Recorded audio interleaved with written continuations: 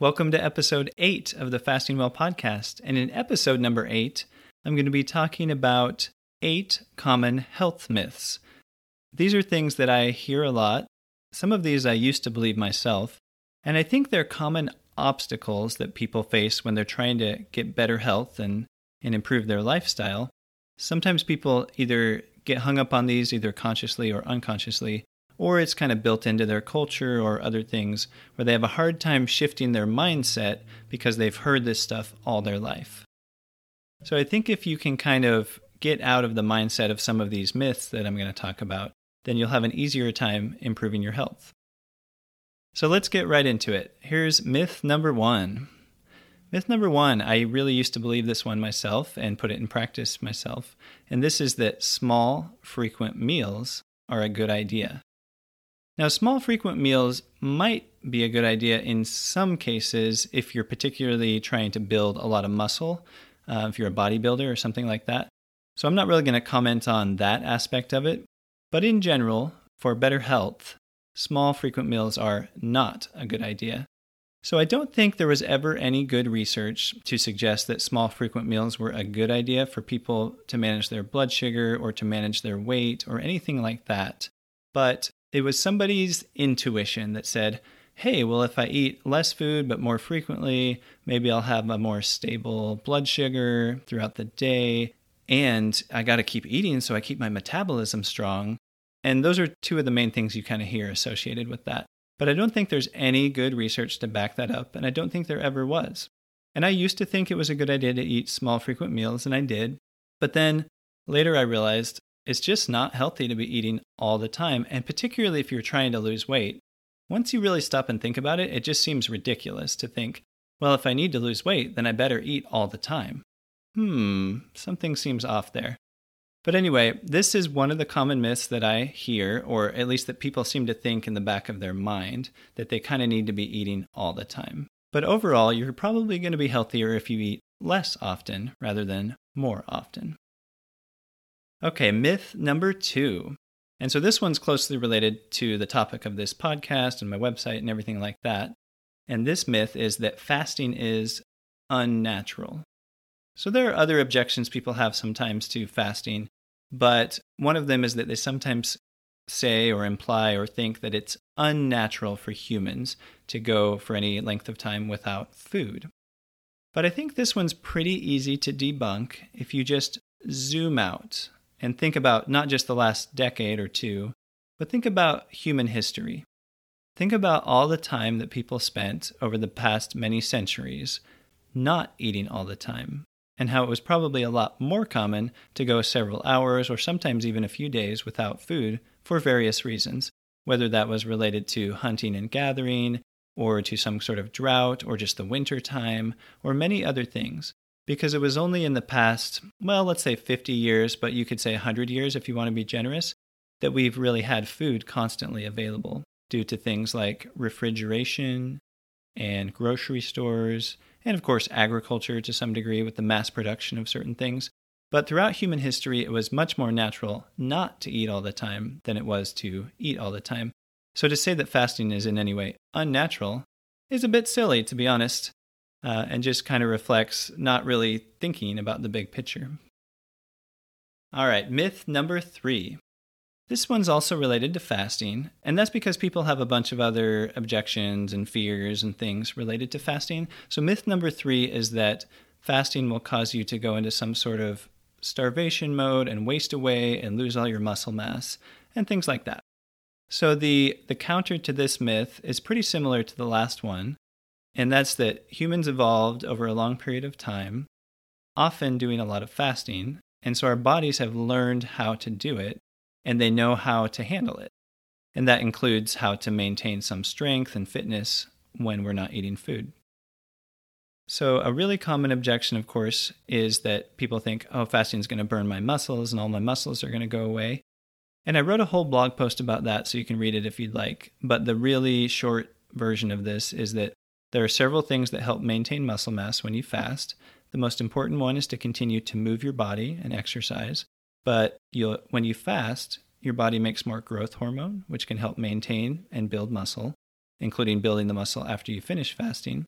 and also that ketones help preserve muscle mass. So whenever you fast for more than, say, 24 hours, you're going to start to have a fairly significant rise in your ketone levels. And ketones themselves tell your body not to break down muscle, but to focus on breaking down other proteins instead by default, since they'll help preserve the muscle. And there are a few other things that go into that. But when you continue exercising during your fast, that helps maintain the muscle, because even if you don't eat anything, exercise still can build muscle, at least a little bit, or even just help to maintain it. So again, if you want to do a deeper dive into that, check out the blog post, and I'll put a link in the show notes as well. I wanted to make a quick mention of, I listened to a podcast a few years ago, an interview with Dr. Walter Longo, and he's an expert on fasting. He's done a bunch of research about it, and he made the point that fasting isn't really a stress on your body. It's actually more like program A and program B. So program A is fasting, program B is eating. So your body knows how to handle both, and it's better to have periods of time when you do both. But it's a common misconception that fasting is somehow unnatural or harmful or damaging in and of itself. Now, of course, it can be taken to excess like anything else, but it's not inherently unhealthy, and it's very helpful for many people. Myth number 4. Myth number 4 is that eating fat makes you fat. So this one just won't die, this myth. And it's been several years now that it seems like people are starting to wake up to the idea that fat is not always bad for you, and that eating fat is not the main driver of obesity. But at the same time, people still seem to be holding on to this idea, and they just won't let go of it. You still see it in news articles. You still see it reflected in the medical community to some degree. And in the weight loss community, it's definitely holding on for sure. People still think that one of the most important things they need to do to lose weight is to cut out the fat. And the logic here is simple. It's that fat, per gram of fat, it has more calories than carbs or protein. And so they're like, well, I mean, if I can reduce the fat intake, then I won't be eating as many calories, and so I'll have an easier time losing weight. But it turns out the opposite is true. If you're trying to lose weight, if you're trying to reduce body fat, generally speaking, fat is actually helpful. Consuming dietary fat is actually helpful. And the main thing you would want to avoid would be processed sugar and processed carbs, because those spike your insulin level or raise your insulin level. And insulin, of all the hormones that affect fat storage, insulin is the most common one that people have high levels of, and that's promoting fat storage, because that's one of the things that insulin does, is it promotes fat storage. It's like fertilizer to fat cells, as Dr. Mark Hyman sometimes puts it. So for overall weight management, you're better off consuming more healthy fats rather than worrying about avoiding fat. And that's because fat makes you satisfied longer. It increases satiety. It also boosts your metabolism. So even if you're like, well, I'm consuming more calories, well, yeah, but you're also going to burn some more calories because you consume fat, since it raises your metabolism. One of the sources I wanted to mention, so to speak, is this book that I talked about in the last podcast episode called Food, What the Heck Should I Eat? It's by Dr. Mark Hyman. He's a functional medicine doctor, an MD, that has written many best-selling books. And he makes this point in the book that when you consume fat, it keeps you satisfied, and that it raises or boosts your metabolism, speeds up your metabolism. So overall, the idea that eating fat makes you fat is pretty much false. It's pretty much not something you should worry about. Number 5. So this is another one that is holding on for dear life, no matter how many times it's been basically debunked through research. You still hear about it. You still hear about it all the time, even from doctors. You'll probably hear it from your doctor. And that is that saturated fat and or cholesterol is the main driver of heart disease, or even just the idea that these contribute to heart disease at all is probably just about 100% false. So where did this idea come from? I think that's important to understand if you're trying to kind of figure out what's going on here. So basically, you'd have to go back to the 1950s. A few different things happened in the 1950s. One of them was that the President of the United States had a heart attack. That was President Eisenhower. And so there was a lot of renewed interest or increased interest in figuring out, well, what's causing people to have more heart attacks nowadays? And so there were different competing ideas, but the idea that got the most attention for whatever reason, and that the government decided to adopt eventually and with their dietary guidelines, and that other big organizations decided to adopt, the idea that caught on, not because it was supported by research, but just because people liked it better or something. And there was a faulty research study that supported it that I'll talk about in a second. But the idea that caught on was that fat would clog your arteries and make you have heart attacks, and particularly saturated fat. And then also the idea that consuming dietary cholesterol would clog your arteries as well. So part of this was intuition, I think. People think like, oh, bacon grease clogs the drain in my kitchen sink, so maybe it'll clog my arteries too. So it's just kind of like a human intuition thing. And then part of it was fraud, because this guy named Ansel Keys, he did a big study back in 1956 specifically, and it was funded by the government, and it was called the 7 Nations Study. But the thing was, he actually looked at a lot more than 7 nations, maybe like 20. But then he cherry-picked the nations that supported his idea that consuming more saturated fat caused more people to have more heart disease. And he only included those 7 studies in the results. But people didn't find this out until a long time later. But that was one of the initial foundational studies that ultimately resulted in the dietary guidelines. So the first dietary guidelines didn't come out till 1980 from the US government, but those advised against consuming much saturated fat. And over the next few decades, they continued to say that over and over again. And in 1992, they made the food pyramid, which had grains at the bottom, and then at the tippy top of the pyramid, it just had the fats and oils and things like that. So this idea that you needed to avoid fat, and in particular saturated fat, got really ingrained in our culture, in the medical establishment, in the government dietary guidelines, but was never based on any good research. And in fact, the best research suggests that saturated fat and dietary cholesterol do not contribute in a significant way to heart disease. That's based on various meta-analyses. And Dr. Hyman talks about that in the same book that I mentioned a couple minutes ago. And so in that book, I think you can find links to some of those specific research studies that have looked at that topic. You could also try reading the book called The Big Fat Surprise by Nina Teicholz, or watch the documentary called Fat Fiction, which kind of walks through the history of this and a lot of things that play into the myth about saturated fat causing heart disease. And just as kind of a reminder, I used to think this. I used to think saturated fat was really harmful and I needed to avoid it. And that's basically what I learned in med school and PA school. So I really had to reverse my way of thinking eventually once I learned more about this topic. But I think in the popular culture and in the news media, these ideas really are hanging on. And even in the medical establishment, they're really hanging on to this very day. All right, myth number 6. Myth number 6 is that calorie restriction or cutting calories is the most important thing to do if you're trying to lose weight.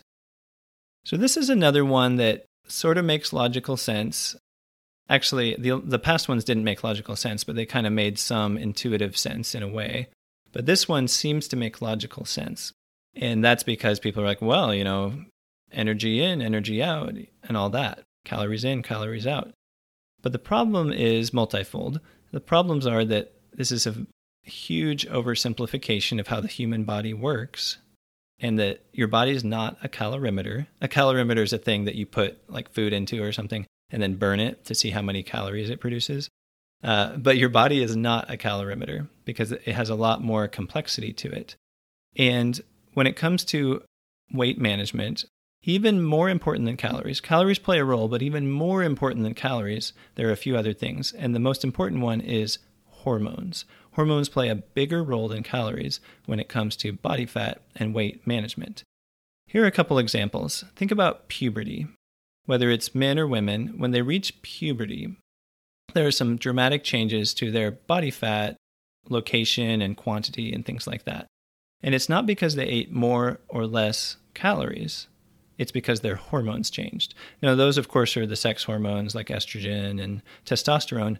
But there are some other hormones that play a big role in body fat storage. And the biggest one, the most important one, is called insulin. And that's because insulin goes up whenever we eat certain types of food. And whenever insulin is high, then you literally can't access your body fat.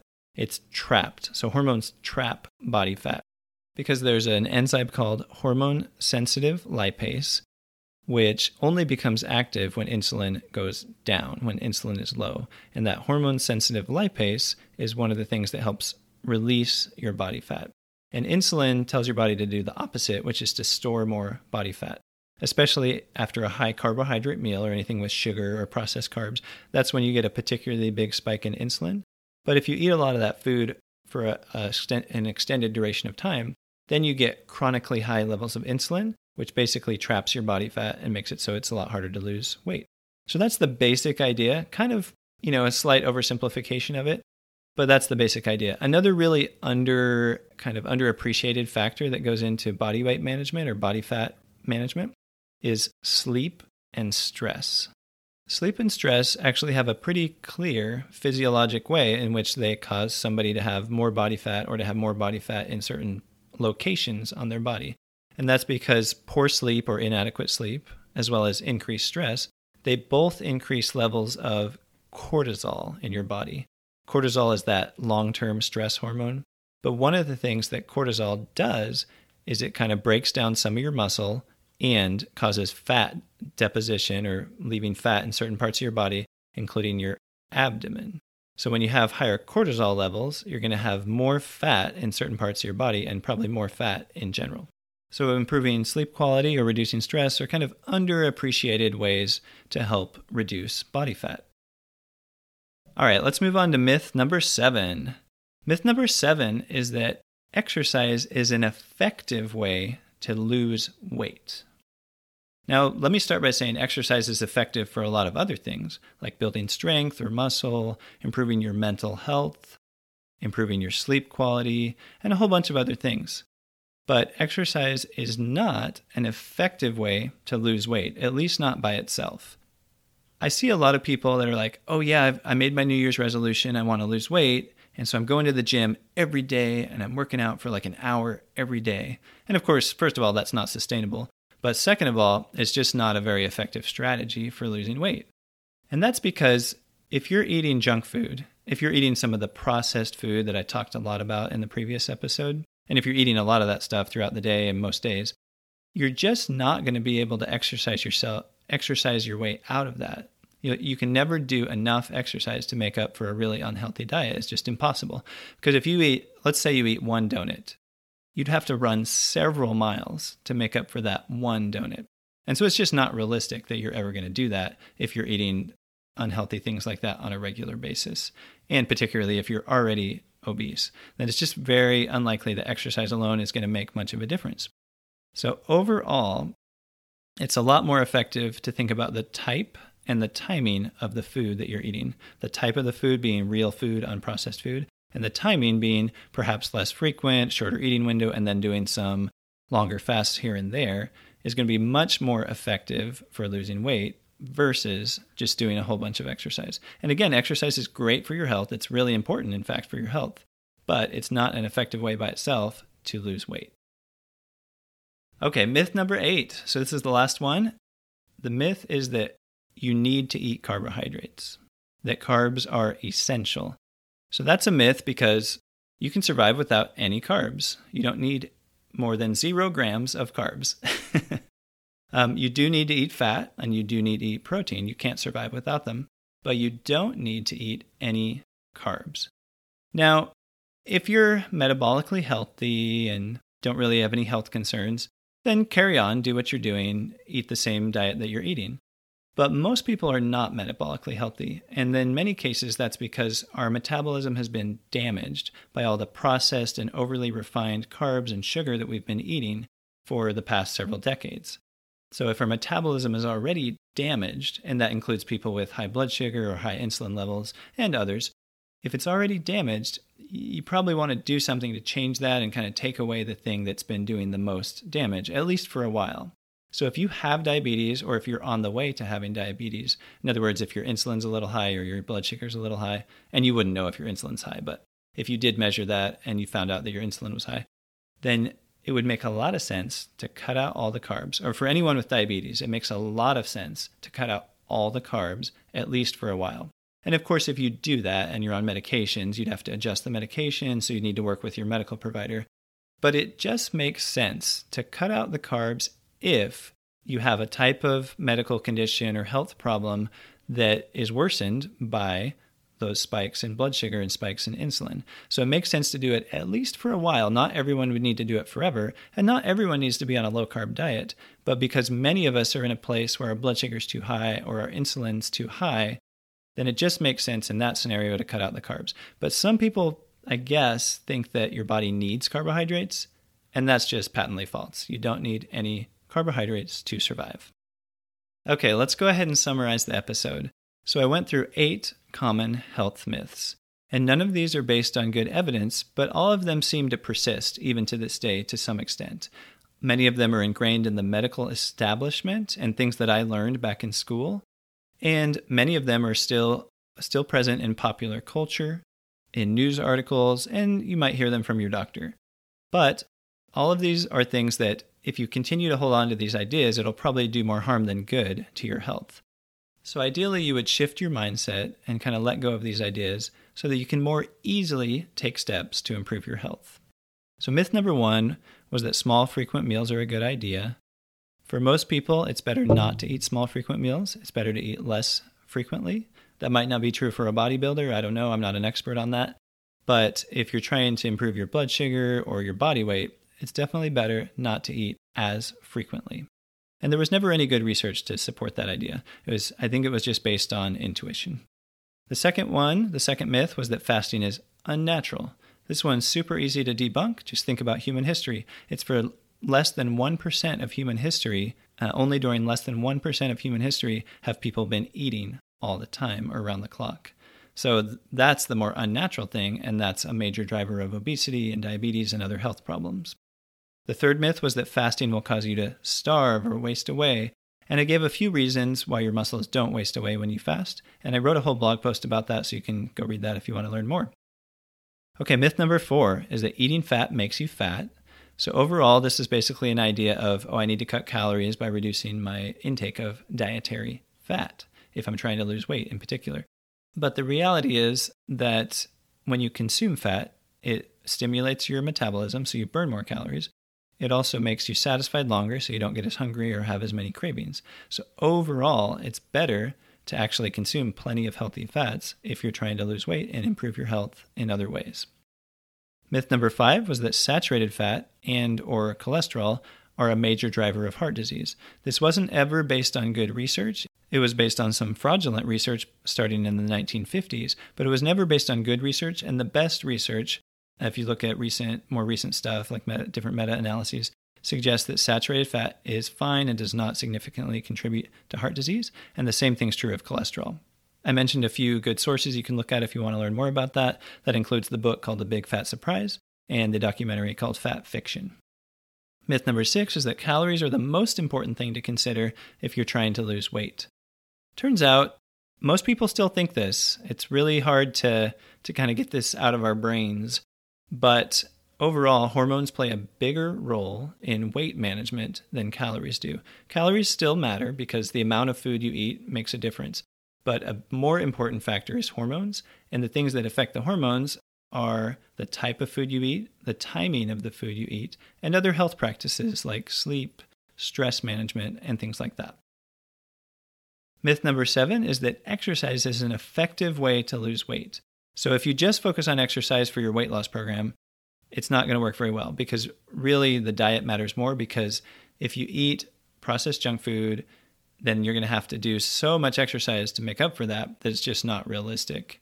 So overall, what you eat is more important when it comes to weight management. Exercise is really good for your health in other ways, but not so much for weight management. The last myth that I mentioned was that carbs are essential. Carbs are not essential for your body. Not everyone needs to avoid carbohydrates, but if you have diabetes or any sort of similar medical condition, it makes a lot of sense to do a trial of no carbohydrates or very low carbohydrates for quite a while to see if you can improve your health condition with that.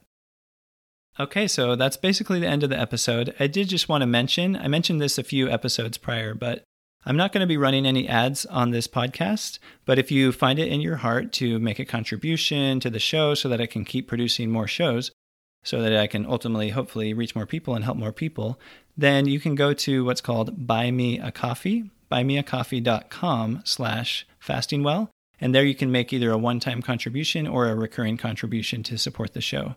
So as I mentioned before, it's kind of ironic because I don't even drink coffee, so I'm not going to spend any of the money on coffee, but that's what it's called. It's called Buy Me a Coffee. And I'll put another link in the show notes today, I guess. But you can probably also find it somewhere on the main podcast page on my website. So thanks again for listening, and I'll see you in the next episode of the Fasting Well podcast. The Fasting Well podcast is not medical advice and does not replace the need to consult with your own medical providers.